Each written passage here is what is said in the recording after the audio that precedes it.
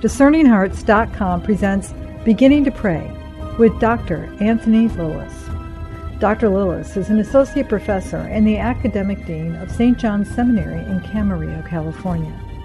He also serves as the academic advisor for the Juan Diego House of Priestly Formation for the Archdiocese of Los Angeles. Through the years, clergy, seminarians, religious, and lay faithful have benefited from his lectures and retreat conferences on the Carmelite doctors of the Church and the writings of St. Elizabeth of the Trinity. He is also the author of Hidden Mountain, Secret Garden, a theological contemplation of prayer. In this series of conversations with Dr. Lilles, we discuss the writings of St. Teresa of Avila, whose spiritual classic, The Way of Perfection, is the source of our current reflection. Beginning to Pray with Dr. Anthony Lilles. I'm your host, Chris McGregor.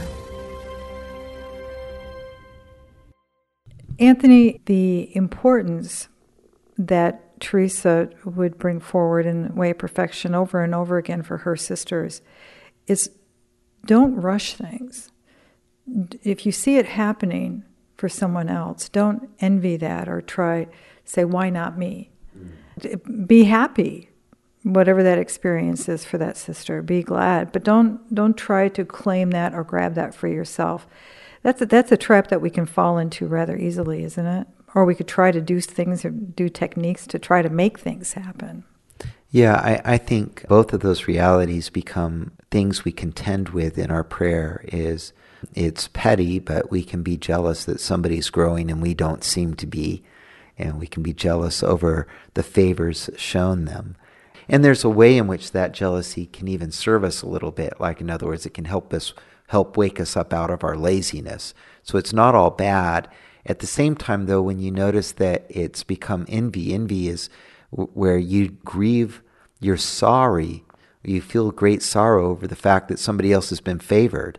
And you even feel the movement to want to take that favor away or wish they didn't have that favor, that it would make you happy if they didn't have that favor. Well, that's just wicked, That's silliness. And of course, that doesn't help us. Instead, when we see the good thing that God is doing in other people, I think it's okay to desire it and say, Lord, could you do that in me too? And it's good to, when you see something good going in somebody else's heart, to go to them and ask, how was it the Lord came to favor you this way? And to learn their story. St. Anthony of the Desert used to always say, when he was a young man, he used to go from one ascetic to the other and learn their virtues. And he was pleasing and kind to all. They repeat that a couple times. Well, that's a good model for all of us. In a way, that's what Teresa of Avila herself did. After her conversion, she sought out all kinds of holy people. She discovered John of the Cross. John of the Cross was thinking about becoming a Carthusian, and she intercepted him and said, don't become a Carthusian. We need you in the Carmelite reform. She sought the counsel of John of Avila. We've already talked about how she sought the counsel of Francis Borgia. She sought the counsel of Peter of Alcantara. She was making connections. And then she read the great spiritual writers of her time, like Father Louis of Granada and others. As she did this, as she got more and more connected and she learned the virtues of others, she didn't view herself in competition with them. She viewed herself as learning from them. And as she learned from them and appropriated their ideas helped her to grow into deeper intimacy with the Lord. And so so the idea of becoming envious over what's going on in the heart of another, what the Lord would rather desire us do is to see the good that is there, and to desire that good, and to ask the Lord how we can appropriate that good in our lives. And as we do that, what we discover is this holy friendship that she's written about, these spiritual friendships, begin to pop up. My own spiritual director calls it the web of grace. He says that the greater your devotion to the Lord and to Our Lady kind of captures you in this web of grace of holy friendships. In this web of grace, you can learn from everybody something a little bit different that's important for your own spiritual life. What you have will never be the same as what your neighbor has or your friend has. And it doesn't have to be. because what your friend has and what your neighbor has is something good and pleasing to God that is irrepeatable. But this irrepeatable thing that they have, you can also be blessed by it in your life. And so that, and again, the first 18 chapters of this book is about a community way of life where you let that happen, where there's space for that to happen. But that can be destroyed if we're spiritually competitive with each other. If we're trying to outshine each other and we see our brother or our sister instead of a spiritual friend and from whom we have something to learn, if we look at them as the competitor or somebody to be overcome, or that's just a base spiritual immaturity. And a lot of us get bit with it. And when you recognize it in yourself, there's not a lot to do besides repent. And when you recognize it, renounce it. And God will get you through it. That doesn't have to characterize you, but it is a common thing to struggle with in the beginning of the spiritual life. The other common thing, I've seen this also with husbands and wives. I used to work with deacons and their wives in a formation program in Denver.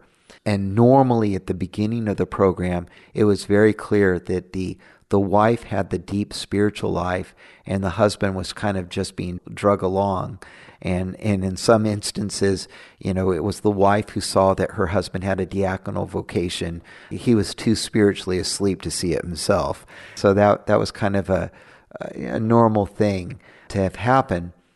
But then what would happen after they were in the formation program, all of a sudden these men who maybe were a little bit more spiritual sleepy, they would wake up and their spiritual life, their prayer would just like take off. And the poor wife, she felt left in the dust. Like, I want what he had. What just happened there? And they went through a little bit of a grieving kind of thing that viewed themselves as the more spiritual of the two, and all of a sudden now their husband is. Well, that was a perception, but it wasn't quite the reality. Reality was that you're dealing with two beautiful souls whom God had been working with in complementary ways. And so the next stage would be for the deacon and his wife to come to recognize the beauty of what God was doing in each other and what this meant for their relationship and for their family. And if that could happen, the wife would become a really sure support in his ministry. But just like that drama played out for deacons and their wives, the work I was privileged to do in Denver, that pattern, the reason why I could recognize it was because I'd seen it before. I'd seen it in my life. I'd seen it in the lives of people that I deeply cared about. And it's a difficult little transition to make, but an important one. There was another aspect, though, to your question that I think is also worthy of reflection, is besides kind of envying what God is doing at others or being greedy about what God is doing at others and trying to, grasp it for ourselves, there's another kind of spiritual greed or gluttony that can sometimes take hold of us. And that is, I want spiritual experiences. I want to gobble up spiritual experiences. I notice this sometimes. I work with people who get very involved in some kind of spiritual fad. It might be charismatic, or it might be Marian, or it might be catechetical, and they're going to all these different conferences and things, or they're going to different pilgrimage places. I love pilgrimages and I love conferences, and these are wonderful. And I love some of the wonderful personalities today who are doing great talks. In my family, we've listened to all of Jeff Caven's over and over, and he's been a blessing for us. At the same time, though, as much as these blessings are, if I approach them as something to consume or to gobble up, so that I can have this spiritual experience or that spiritual experience, my devotion isn't to the Lord. My devotion is to spiritual experience. My devotion is to enlightenment that this teacher or that teacher might have. My devotion is to be able to say, I've been there, done that on the pilgrimage routes. But that's not devotion to Jesus. The risen Lord is above and beyond all of that. He can use any of that to draw us closer to Him, but none of those things are Him. The same is true also with prayer techniques and spiritual exercises. I've known a lot of people who've gone into the long retreat looking for a spiritual experience. And unfortunately, there are directors out there who feed that gluttony rather than help the person going into the long retreat renounce that kind of gluttony. Gluttony for food is you are trying to console yourself with the pleasure that food gives, the distraction that good food provides, or even bad food provides. I'm thinking of potato chips isn't actually good food, but that's my poison of choice, and something about the salt and the potato together can't be beat. Yeah.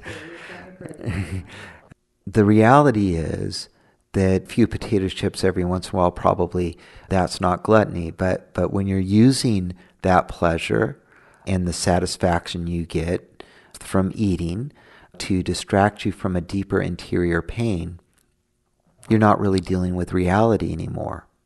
Teresa of Avila, she, in the Carmelite way of prayer, we mentioned the wild horse crossing the desert to get to the water, and we mentioned there's an enemy on the way. Well, for her, the spiritual exercises are a secondary thing. If they help you tame the horse, amen, hallelujah, please use the spiritual exercises, whatever you find helpful. But if not, they're not helping you tame the horse. If meditating on this point or that point isn't helping you, then ask God what will help you. The point in the spiritual exercises is not to get through them so that if somebody says, so have you been through the long retreat? And yes, I've done the 19th annotation. And, there's kind of this esoteric kind of thing that Ignatius would be horrified by that. For Ignatius, it was never about having the experience of the retreat. We live in a culture where there is a gluttony for experience. Why is that bad? Because we can use our craving for experience to mask the deeper pain that we suffer. We can master techniques, but never really deal with the pain. And the mastery of our technique in that case, the mastery of the method that we've taken on, does nothing more than distract us from the pain. For Teresa of Avila, what is important is to get in touch with that pain, that thirst for God. And whether it's a method that helps you do that or not, sometimes it's no method at all. It's simply sitting quietly in the presence of the Lord, being aware, not because you feel Him or intuit Him or can think about Him or can imagine Him, but to just be aware by a sheer act of faith that He's there. And in that you feel your deep yearning for Him. For Teresa of Avila, that kind of recollection is as fruitful or more than a long retreat or any spiritual exercise that you might do in the long retreat. In case in point, some people would at this point think that I'm dissing St. Ignatius or poo-hooing St. Ignatius. Actually, I'm actually being faithful to St. Ignatius. If you read the very beginning of his spiritual exercises, in the very first paragraph of the spiritual exercises, he explains the spiritual exercises are not only those contained in this book. These books, what is contained in his spiritual exercises, merely there, only proposed if it is helpful. So he's not even saying they're the most helpful things. He's not saying they're the most important things. He wrote these things while he was in Manresa, after he had spent a long time in prayer, lived the ascetical life, been a foot pilgrim. He went to Manresa and spent a much longer period of time writing out these exercises with the hope that he could help lead other people into the experience of the Lord that he carried with him. He used to, in fact, as a foot pilgrim, he'd be bawling all the time. Tears would just be falling off of his face all the time. Why? Because he was so touched by the love of God. That's what he wanted for the early members of the Society of Jesus. Even before he conceived of forming a Society of Jesus, he wanted to help men be touched by the love of God. The spiritual exercises then that he proposes for the long retreat, those are only proposed if they're helpful. He recognizes God works in any number of ways and that God may use some other method completely or no method at all. The spiritual exercise may be simply an act of recollection before the Lord, or a deeper form of contemplative prayer, where the fire of God's love visits us in a new way. So St. Ignatius was not attached to his own spiritual exercises. Neither should we be attached to anybody's spiritual exercises. God so loved the world that he did not send us a program or a method or a technique. He sent us his only begotten Son. And Jesus comes to us in a multitude of different ways, manifold, in ways that we cannot possibly exhaust. And every time he comes in a new way. He comes in ways to surprise and astonish us. He never comes the same way twice. When we try to grasp on one way he used to work in one point, or in this prayer experience, and we try to hang on to that, we may well be blocking ourselves off from some new way that he wants to come to us, some way we haven't even imagined.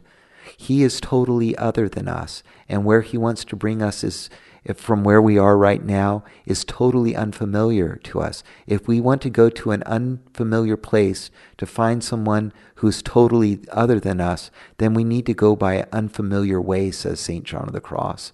We need to go by faith and love alone. And so techniques can help, and methods can help, and if they do, that's great. My favorite technique happens to be the Rosary. I also like the Liturgy of the Hours. I love Lectio Divina. These things help, but when they get in the way and it's time to close the book and just be silent before the Lord, I close the book and I be silent before the Lord, because what is important at the end of the day isn't the technique or the method. What is important is that we attend by faith to the Lord, who comes to us with great love and great yearning. We'll return to Beginning to Pray with Dr. Anthony Lilles in just a moment.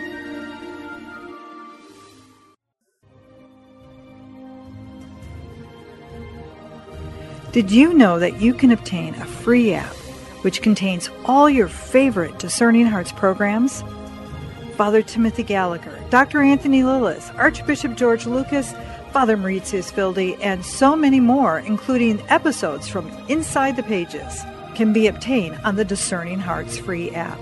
This also includes all the novenas and devotionals and prayers, including the Holy Rosary and Stations of the Cross, the Chaplet of St. Michael, and the Seven Sorrows of Our Lady, all available on the Discerning Hearts free app.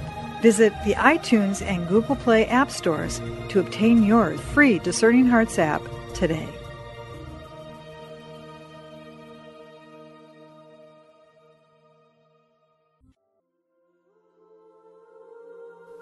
The Memorare.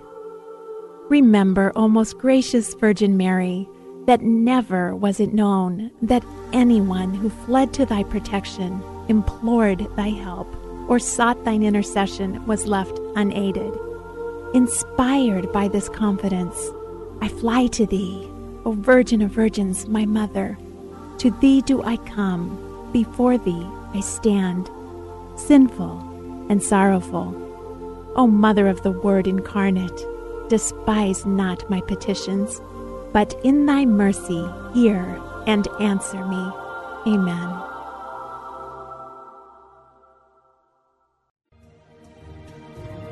Hello, my name is Deacon Omar Gutierrez, and I want to ask you to support Discerning Hearts in a special way. We, Chris McGregor, the board, and I all know that not everyone listening can help financially. We know we have listeners from all parts of the world, and we have made a commitment since the beginning to make the truths shared through Discerning Hearts totally free.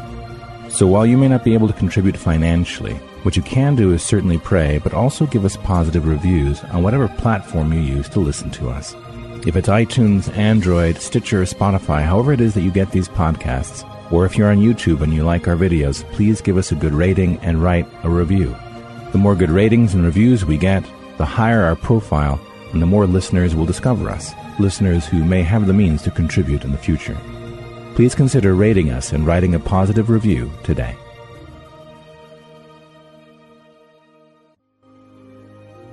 We now return to Beginning to Pray with Dr. Anthony Lilles. You know, it's amazing that not only Ignatius would say that, but Teresa herself, she over and over again says, this is a way that I've seen often in others, but who knows how God will work, essentially. She says, it may happen completely differently for someone else. She's always open to possibility. That's right. And so, for example, when we were talking about the different kinds of water earlier, somebody could have a mechanical understanding of that and think, well, I got to do this, and then I got to do that, and they can even think that, well, okay, I've done this now for 3 days. I've drawn water out of the well, and now I want to practice recollection. And so, well, it's much more organic like that. And she says that in her work. She says even people in the highest level of union with God, she says sometimes the Lord humbles you and wants you to go draw water out of the well again. And with all that effort and determination and perseverance, sometimes that's what gives him the greatest glory. Entered into the heights of mystical union, been raptured into the highest heavens, and the Lord says, okay, that's great, but now I want you to go do the humble work of drawing water from the well. And I don't think Teresa of Avila would have written about that if that wasn't, in fact, her experience. And in fact, you can notice sometimes while she's writing her spiritual work, she said, I'd forgotten all about this prayer because I was favored with a higher level of prayer, but, I was trying to write this for your edification and write what I used to experience, and I'd forgotten. And then just this morning, the Lord visited me with this prayer, and now I remember. And she goes into her description. So these things aren't mechanical, like, okay, I've graduated from drawing water out of the well and from spiritual exercises and simple meditation, and now I am, graduated out of that and into recollection. Well, no, it doesn't. It's not a graduation ceremony. It's a love relationship, and the Lord sometimes privileges you with prayer far beyond where you're at morally for reasons that only He knows. And you are, as it were, like a visitor in those higher levels of prayer. And then He's going to lower you back down to a prayer that's a form of prayer, a method, or invite you back to take up a method that you thought was for beginners and couldn't possibly be for somebody like me right now.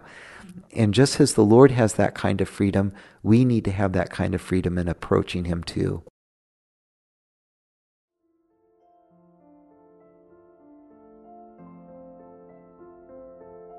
An excerpt from The Way of Perfection by St. Teresa of Avila, Chapter 19. There are some souls and some minds as unruly as horses not yet broken in. No one can stop them. Now they go this way, now that way. They are never still. Although a skilled rider mounted on such a horse may not always be in danger, he will be so sometimes. And even if he's not concerned about his life, there will always be the risk of his stumbling, so that he has to ride with great care. Some people are either like this by nature, or God permits them to become so. I am very sorry for them. They seem to me like people who are very thirsty and see water a long way off. Yet when they try to go to it, find someone who all the time is barring their path. At the beginning of their journey, in the middle, and at the end. And when, after all their labor, and the labor is tremendous, they have conquered the first of their enemies, they allow themselves to be conquered by the second, and they prefer to die of thirst rather than drink water which is going to cost them so much trouble. Their strength has come to an end. Their courage has failed them. And though some of them are strong enough to conquer their second enemies as well as their first, when they meet the third group, their strength comes to an end, though perhaps they are only a couple of steps from the fountain of living water, of which the Lord said to the Samaritan woman that whosoever drinks of it shall not thirst again. How right and how very true it is, that which comes from the lips of Truth Himself.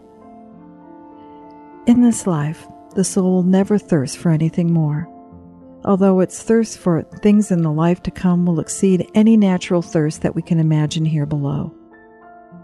how the soul thirsts to experience this thirst, for it knows how very precious it is, and grievous though it be, and exhausting, it creates the very satisfaction by which this thirst is allayed. It is therefore a thirst which quenches nothing but desire for earthly things, and, when God slakes it, satisfies in such a way that one of the greatest favors he can bestow on the soul is to leave it with this longing, so that it has an even greater desire to drink of this water again.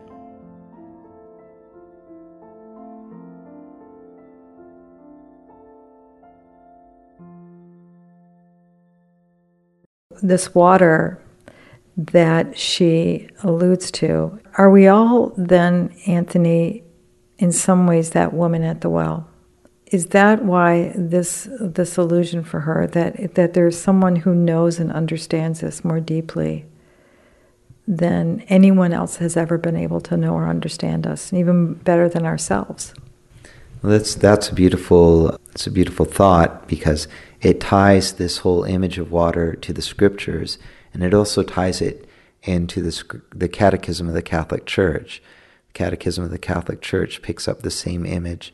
In fact, as I was reading this, I also realized that Saint Teresa of Lisieux uses this same image too. And so Teresa of Avila has had a huge impact in helping us go back to the well where Jesus had that conversation.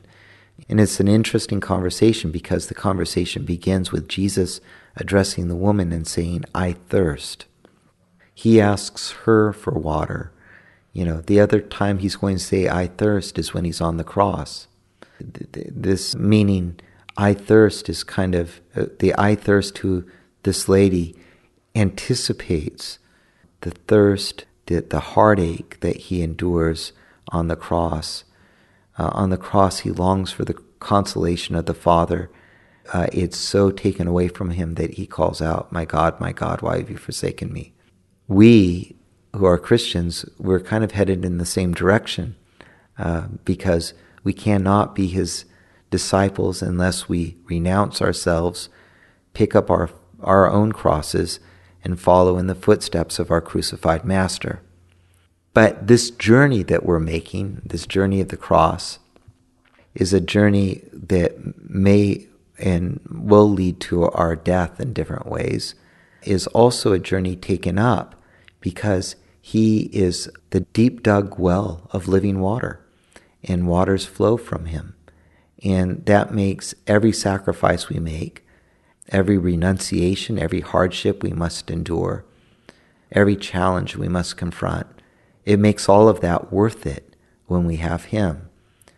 The story of the woman at the well is a powerful story, because this woman who didn't recognize Jesus at first is gradually brought into his mystery, because he engages her with his thirst, and through his thirst he excites in her, engenders in her a thirst for the Lord.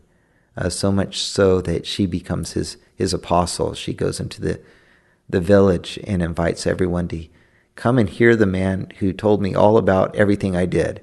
For those who begin to sip from the deep-dug well that is Christ in his living waters, they are able, or they are emboldened. They can't be stopped. They want to tell other people about him, because they have joy, and they found meaning, and they found a fullness of life. And they want other people to know this joy and this meaning and this fullness of life. With Teresa of Avila, of course, this is an image of prayer and an image of encounter with the Lord. What this means, if we understand this context, is as you drink of these waters, or as you struggle to find these waters, as you let your thirst guide you to these waters, you open your heart to be completely transformed.